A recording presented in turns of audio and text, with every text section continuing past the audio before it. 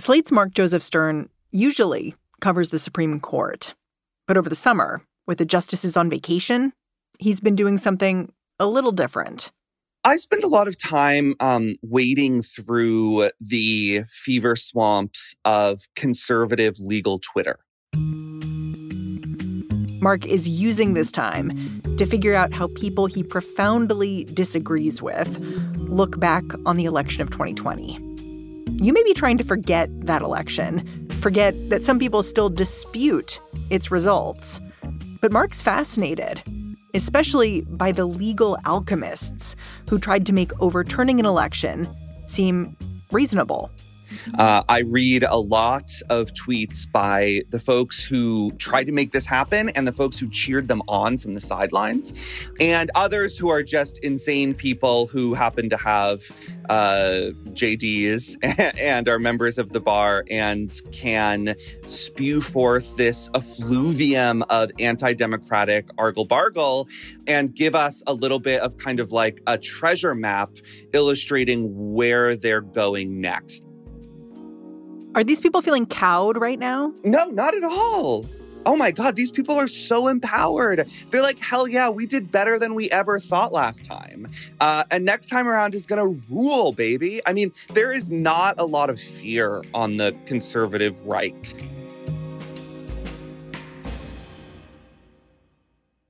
Mark has been wading through these legal arguments on conservative Twitter because even though the election is over, he thinks these arguments are not going away. Over the last few weeks, the people behind these conservative legal theories have gradually come into sharper focus. Lawyers deep in the Department of Justice, attorneys general in more than a dozen states. And if they had been a little smarter and a little bit better at cooing, then I think they could have done some more damage. You're saying this was a learning experience? Yes, absolutely.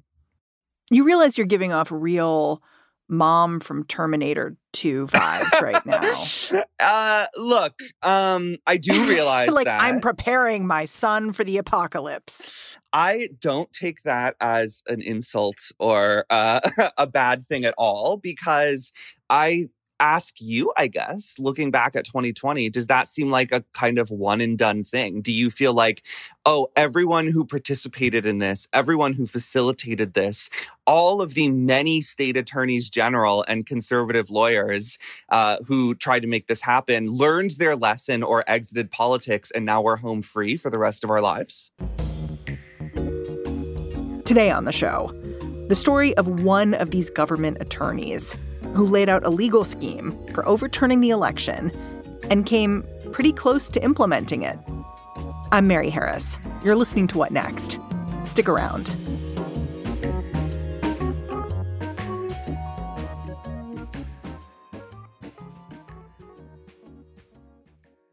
This episode is brought to you by Discover. When it comes to your finances, Discover wants you to know they are the credit card that is always there for you. With 24/7 U.S.-based live customer service, everyone has the option to talk to a real person anytime, day or night. Yep, that means no more waiting for, quote, normal business hours just to get a hold of someone. We are talking real service from real people whenever you need it. Get the customer service you deserve with Discover. Limitations apply. See terms at discover.com/creditcard.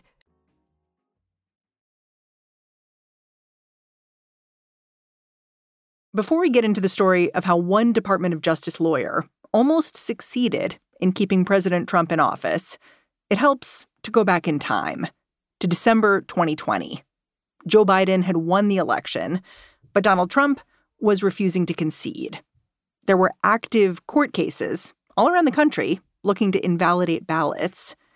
And the thing you need to remember is that while the individual details of every case varied, many rested on the same basic principle that state legislators could flip the outcome of an election if they chose to. At the same time that you've got the kooks and the Sidney Powells and the Rudy Giuliani's dripping with mascara, claiming there's mass voter fraud, you've got state attorneys general in 18 different states, as well as a lot of conservative intellectuals and Republican politicians claiming that the election was conducted in an unconstitutional way. What does that mean? So these folks also, talk the talk about voter fraud, but they focused on this idea that only state legislatures get to decide the rules for a presidential election. And here you had a lot of other players, governors, state courts, election boards, and so on, tweaking these rules, in part because that always happens, because the legislature can't foresee every possible election regulation, but also because of the COVID-19 crisis. You had a lot of states trying new things for the first time, and you also had a lot of states that refused to try new things whose restrictive voting laws were going to force people to potentially wait in line indoors for a very long time and expose themselves to COVID-19. So you had these other players, like, again, governors, secretaries of state, state courts, stepping in and making these modifications. And they were very modest modifications. Like, it's not as if the state Supreme Courts across the country stepped in and said, everyone can vote regardless of a felony conviction, or 12-year-olds can now vote, or people can vote by email. They were just saying more people can mail in votes and maybe we have more time to vote. Yeah, that's almost always what happened, right? They would say, okay, well, if you mail in your ballot and it's postmarked by election day, but it's not received until the day after or the day after that, then it can still be counted. But the neatness of making this argument that somehow the election was unconstitutional is that it potentially allows state legislatures to step in and override the vote, right? That's exactly right. So that's the end game here. It's not as if these folks were just sort of flailing and screaming and accusing the election results of being illegitimate. They had a purpose, which was to throw the procedure of the election into sufficient legal doubt that the state legislature would have an excuse to reconvene and step in and essentially ignore the results of the actual vote and appoint their state's electors in the Electoral College to Donald Trump. And the main advocate for this approach at the Department of Justice seemed to be Jeffrey Bossert Clark, right? Yes, that is correct. Jeffrey Bossert Clark is our antagonist here, a government lawyer, the acting head of the civil division of the Department of Justice. And his scheme worked like this: convince Republican state legislatures to nominate their own electors and direct them to vote for Trump instead of appointing them based on the outcome of a Democratic vote. It looks like most Justice Department officials balked at this idea, but Jeffrey Bossert Clark was all for it. And what we've seen in the release of documents that the House has provided and also from other reporting is that he really eagerly wanted to have the Justice Department step in several different ways, specifically in Georgia, to push the Georgia state legislature to call its own special session, overturn the actual results, and declare Trump the real winner. Jeffrey Bossert Clark brought this strategy up for discussion in December 2020. Again, helpful to remember exactly what else is happening in this moment. Attorney General Bill Barr had just unexpectedly resigned. That meant there was a power vacuum at the Department of Justice. The acting AG was a guy named Jeffrey Rosen. But when President Trump found out about Jeffrey Bossert Clark's idea, he seems to have thought, what if I put that guy in charge? We know all of this because of some reporting in the New York Times, and because in the past few weeks, there's been a steady drip of documents flowing from a House Oversight Committee investigating the 2020 election. We've actually seen the drafts of the letters and lawsuits that Jeffrey Bossert Clark was typing up furiously, that he was trying to issue on behalf of the entire Justice Department that would have potentially nudged Georgia and its legislature toward overthrowing its own election results. Can we talk about all of the evidence that this was going on? Because to me, I look at it and it's pretty stunning because you have, for instance, contemporaneous notes of a phone call that took place between the brand new acting attorney general, Jeffrey Rosen, and President Trump on December 27th, right after he's sort of taken the helm at the Justice Department. And Trump is raising Jeffrey Clark's name. He's basically like, I hear that guy's great. Maybe I should put him in. Yes. What does that mean? Well, so there are a number of reports from high-level Justice Department officials that are somewhat corroborated by other emails we've seen about various meetings that were taking place at this time that show that at this point, Clark had decided that Jeffrey Rosen, the acting attorney general, didn't have the backbone to steal the election, didn't have the backbone to intervene on Trump's behalf.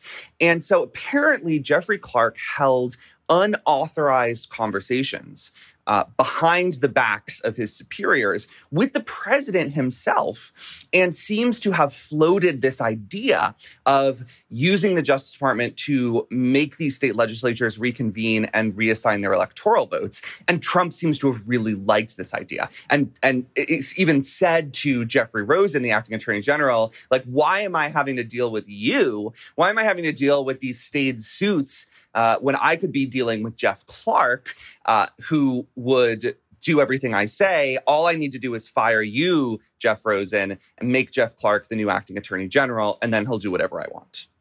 I want to go back to the timeline, because I think it's important to point out that a lot of what we're talking about here, it was in a very discrete period of time. It's like between Christmas and January 6th. Right. And, you know, all these things were sort of going on sub rosa. And then it becomes clear that Jeffrey Bossert Clark really wants to hit the gas and is going to Trump and is saying, hey, make me AG and we're going to make all this happen. And all of the senior lawyers at the DOJ start talking to each other about what are we going to do if that happens. What did they decide? That they would all resign. Basically, the senior lawyers at DOJ who were not Jeffrey Bossert Clark were against almost everything we've talked about so far. And I guess this is to their credit. I mean, they were complicit in a lot of other evil, but you've got these Justice Department officials saying, we're drawing the line here. And if this happens, if Clark replaces Rosen, if the Justice Department steps in and tries to overturn this election, we will all resign. And I think there's an implicit assertion that they would also say what's going on, that they would talk. And that seems to be the thing that kept Trump from firing Rosen, that kept Clark from setting all of his plans into motion.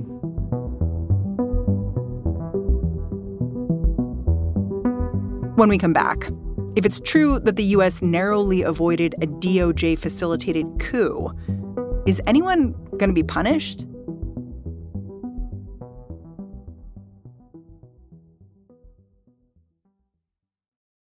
This episode is brought to you by Progressive Insurance. Hey, listeners, whether you love true crime or comedies, celebrity interviews, news, or even motivational speakers, you call the shots on what's in your podcast queue, right? And guess what? Now you can call the shots on your auto insurance, too. Enter the Name Your Price tool from Progressive. The Name Your Price tool puts you in charge of your auto insurance by working just the way it sounds. You tell Progressive how much you want to pay for car insurance. Then they'll show you a variety of coverages that fit within your budget, giving you options. Now, that's something you'll want to press play on. It's easy to start a quote, and you'll be able to choose the best option for you fast. It's just one of the many ways you can save with Progressive Insurance. Quote today at Progressive.com to try the Name Your Price tool for yourself and join over 28 million drivers who trust Progressive. Progressive Casualty Insurance Company and Affiliates. Price and coverage match limited by state law. You might be wondering, after all this plotting to overturn the election, what happened with Jeffrey Bossert Clark? Mark Joseph Stern says the answer to that is distressingly predictable. He's fine. He's now the chief of litigation and director of strategy at the New Civil Liberties Alliance.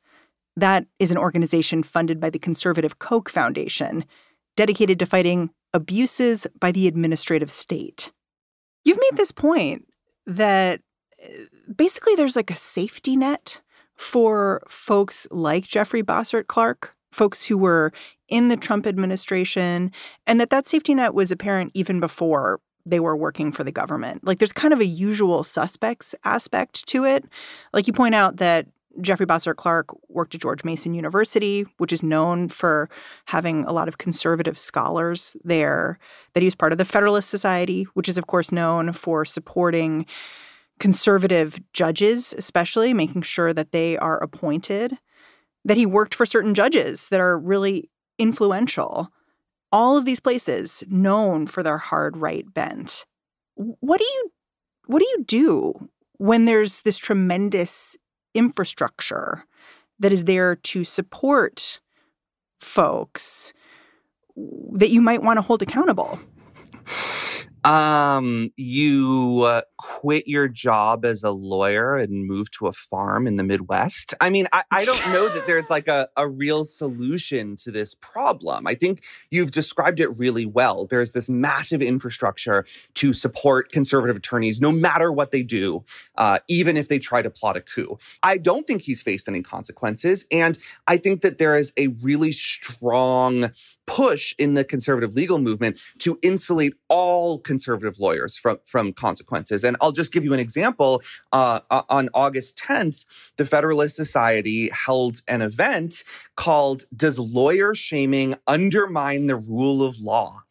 In which the lead speaker essentially argues that shaming an attorney for their legal work in any way, shape, or form undermines the rule of law and threatens all of our rights and liberties, which is so obviously... So basically, you can't criticize us. You can't criticize us. Yeah, it's a total shield from criticizing any lawyer. And it makes the claim that defending ExxonMobil's destruction of the planet is the exact same thing as defending an indigent criminal suspect who you've been assigned to by a court. That there's no legal or moral or ethical distinction between voluntarily working to destroy the country or the earth and being a public defender assigned to defend an unpopular and indigent client. And I just think that's nonsense. I've always thought that's nonsense. But you can see how it provides this scaffolding for the idea that folks like Jeffrey Bossert Clark should never be spoken ill of, should never be criticized, because it's just a slippery slope from there to a lawless anarchy where lawyers are driven out of town for daring to do something unpopular.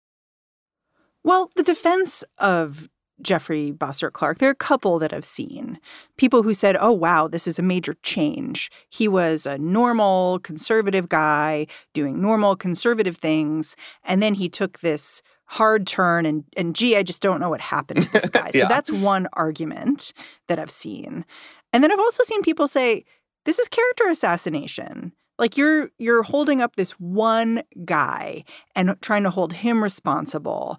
But, why are we tearing this one person down? And so I wonder what you would say to both of those arguments. So to the first argument, that he was just a normal guy and it's so shocking that he did this heel turn, I would say you have the naivete of a 2-day-old infant.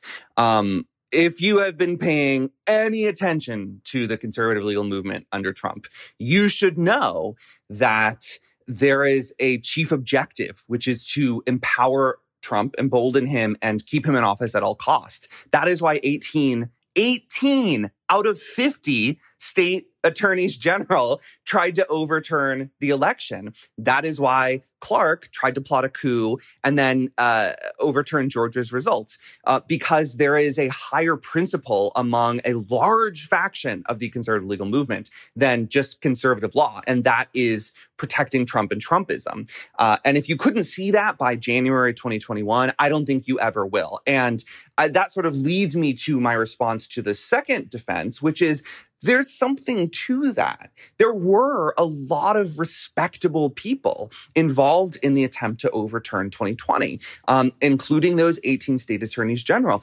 Most of them are still in office today. A majority of them are asking the Supreme Court to overturn Roe v. Wade right now. They were totally comfortable going from asking the Supreme Court to overturn the 2020 election to asking the Supreme Court to overturn Roe v. Wade. They probably won't face consequences of the ballot box. They certainly won't face consequences from the state bar, which is afraid to take them on.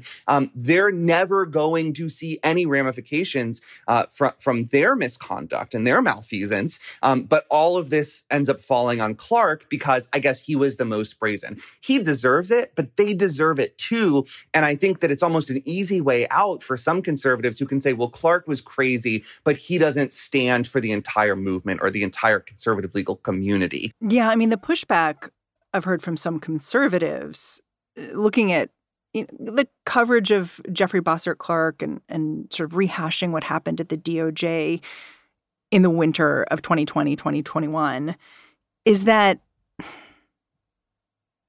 this didn't happen. Like, why are we so concerned about a coup that didn't take place? Trump didn't steal the election. Biden is president. No harm, no foul. So I guess there's one more piece of this that we haven't talked about that is responsive to this question, which is Mike Pence, right? We know that January 6th rioters shouted, "Hang Mike Pence." We know that they stormed the Capitol because they wanted to stop Mike Pence from doing what he was doing. And what was that? He was just reading out basically which electors would be assigned to which candidate, the results in each state, and then Congress was going to vote on it. And one thing that Jeffrey Bossert Clark really wanted Mike Pence to do was to refuse to acknowledge the results from states like Georgia. And according to Clark and his allies, Mike Pence should have said, hey, I know that the results in front of me say that Joe Biden won Georgia, but in my independent determination, based on irregularities and investigations and the state legislature's actions, I am determining that Donald Trump actually won Georgia. And I guess that's not going to happen in 2024 because Kamala Harris is presumably still going to be vice president. But it could definitely happen if Republicans win in 2024 and then run again in 2028. There has now been a precedent where a considerable number of conservative lawyers argue that the vice president can do this. And we saw them try to lay the groundwork for it for many weeks. They ended up failing, but they came pretty close. I mean, Mike Pence only announced that he wasn't going to do this minutes before he walked onto the floor of Congress. This was sort of lost in the excitement and terror of January 6th, but he released this letter right before going out there to say, oh, by the way, I'm not going to throw the election to Donald Trump. That's pretty close in my estimation, and it suggests that if these guys had pulled some different levers, they might have been able to get there. They know which levers to pull in the future, and they, again, are laying the groundwork for it as we speak.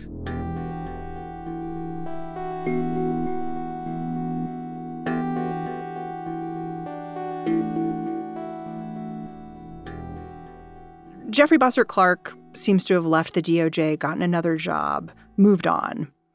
But I'm not convinced that there aren't people with his POV still inside the government, still inside an institution that has thousands of lawyers working for it. So is there any evidence that Merrick Garland, the new attorney general, has said about trying to establish a consensus about what the rules of the road are for his attorneys, for, the people who work under him? Is that going on? So, first of all, I think your intuition is dead right. And we've actually seen some whistleblowers come forward and say that Jeffrey Bossert Clark successfully burrowed in some super partisan political folks at the Justice Department right before he left. So he basically manipulated the rules of hiring to bring in some super partisan Republicans into positions where they are treated like and considered to be career staff. And that is that is kind of frightening, and it strongly suggests that this was going on more broadly across the Justice Department, and we only know about a little bit of it. There's not a ton that Merrick Garland can do about the presence of these people. The whole point of burrowing in, which Trump and his allies really excelled at, is that by deeming these people career appointees and apolitical, they get these job protections, and it's hard to sniff them out. So I don't think Merrick Garland's going to be able to clean house, but I do think that he will be able to prevent these crazy people from putting their plans into motion. We may still have some insurrectionists at DOJ, but they now answer to different bosses. And so I'm fairly confident that we won't be seeing a lot of craziness coming out of these offices, because at the end of the day, Garland can prevent them from unleashing their crazy or flying their freak flag. But what I think comes through reading your reporting and others is how much some of these decisions hinge on the individual takes of like single people. You know, the only reason why Bossert Clark did not become the acting AG is because a number of other attorneys said, we will all resign en masse. Right. And they wrote it down so that we know it, which also seems quite intentional to me. And so it does leave you with this feeling that we're a little bit of a breath away from someone being promoted and making a different choice. Yes. And that's another reason to be terrified about future elections. Our republic itself rested on the shoulders of a few partisan Republicans who just happen to have enough of a conscience to draw the line somewhere. That might not happen in the future. And you can go from Mike Pence all the way down to these people at the Justice Department and see that each of them made a handful of decisions, usually at the last minute, sometimes begrudgingly, that staved off disaster. And we just don't know, if we replay this with a slightly different set of variables, if that outcome will happen again. Mark Joseph Stern, thank you so much for joining me. Always a pleasure. Thanks, Mary. Mark Joseph Stern covers courts and the law for Slate. And that's our show. What Next is produced by Daniel Hewitt, Davis Land, Mary Wilson, Carmel Delshad, and Elena Schwartz. We are led by Allison Benedict and Alicia Montgomery. And I'm Mary Harris. You can go track me down on Twitter. That's where I was reacting live to Governor Cuomo's resignation yesterday. I was supposed to be in a meeting. All right. Catch you back here tomorrow.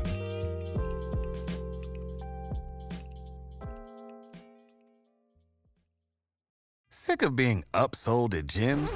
My guy, you're currently a base member? For $90 more, I can upgrade you to our Shred membership. For $130 more, you'll be a Swole member. And for just $300 more, you'll reach Sweat Platinum. At Planet Fitness, you'll get energy without the upsell. Never pushy, always free fitness training and equipment for every workout. It's fitness that fits your budget. Join Planet Fitness for just $1 down and $10 a month. Cancel anytime. Deal ends Friday, May 10th. See Home Club for details.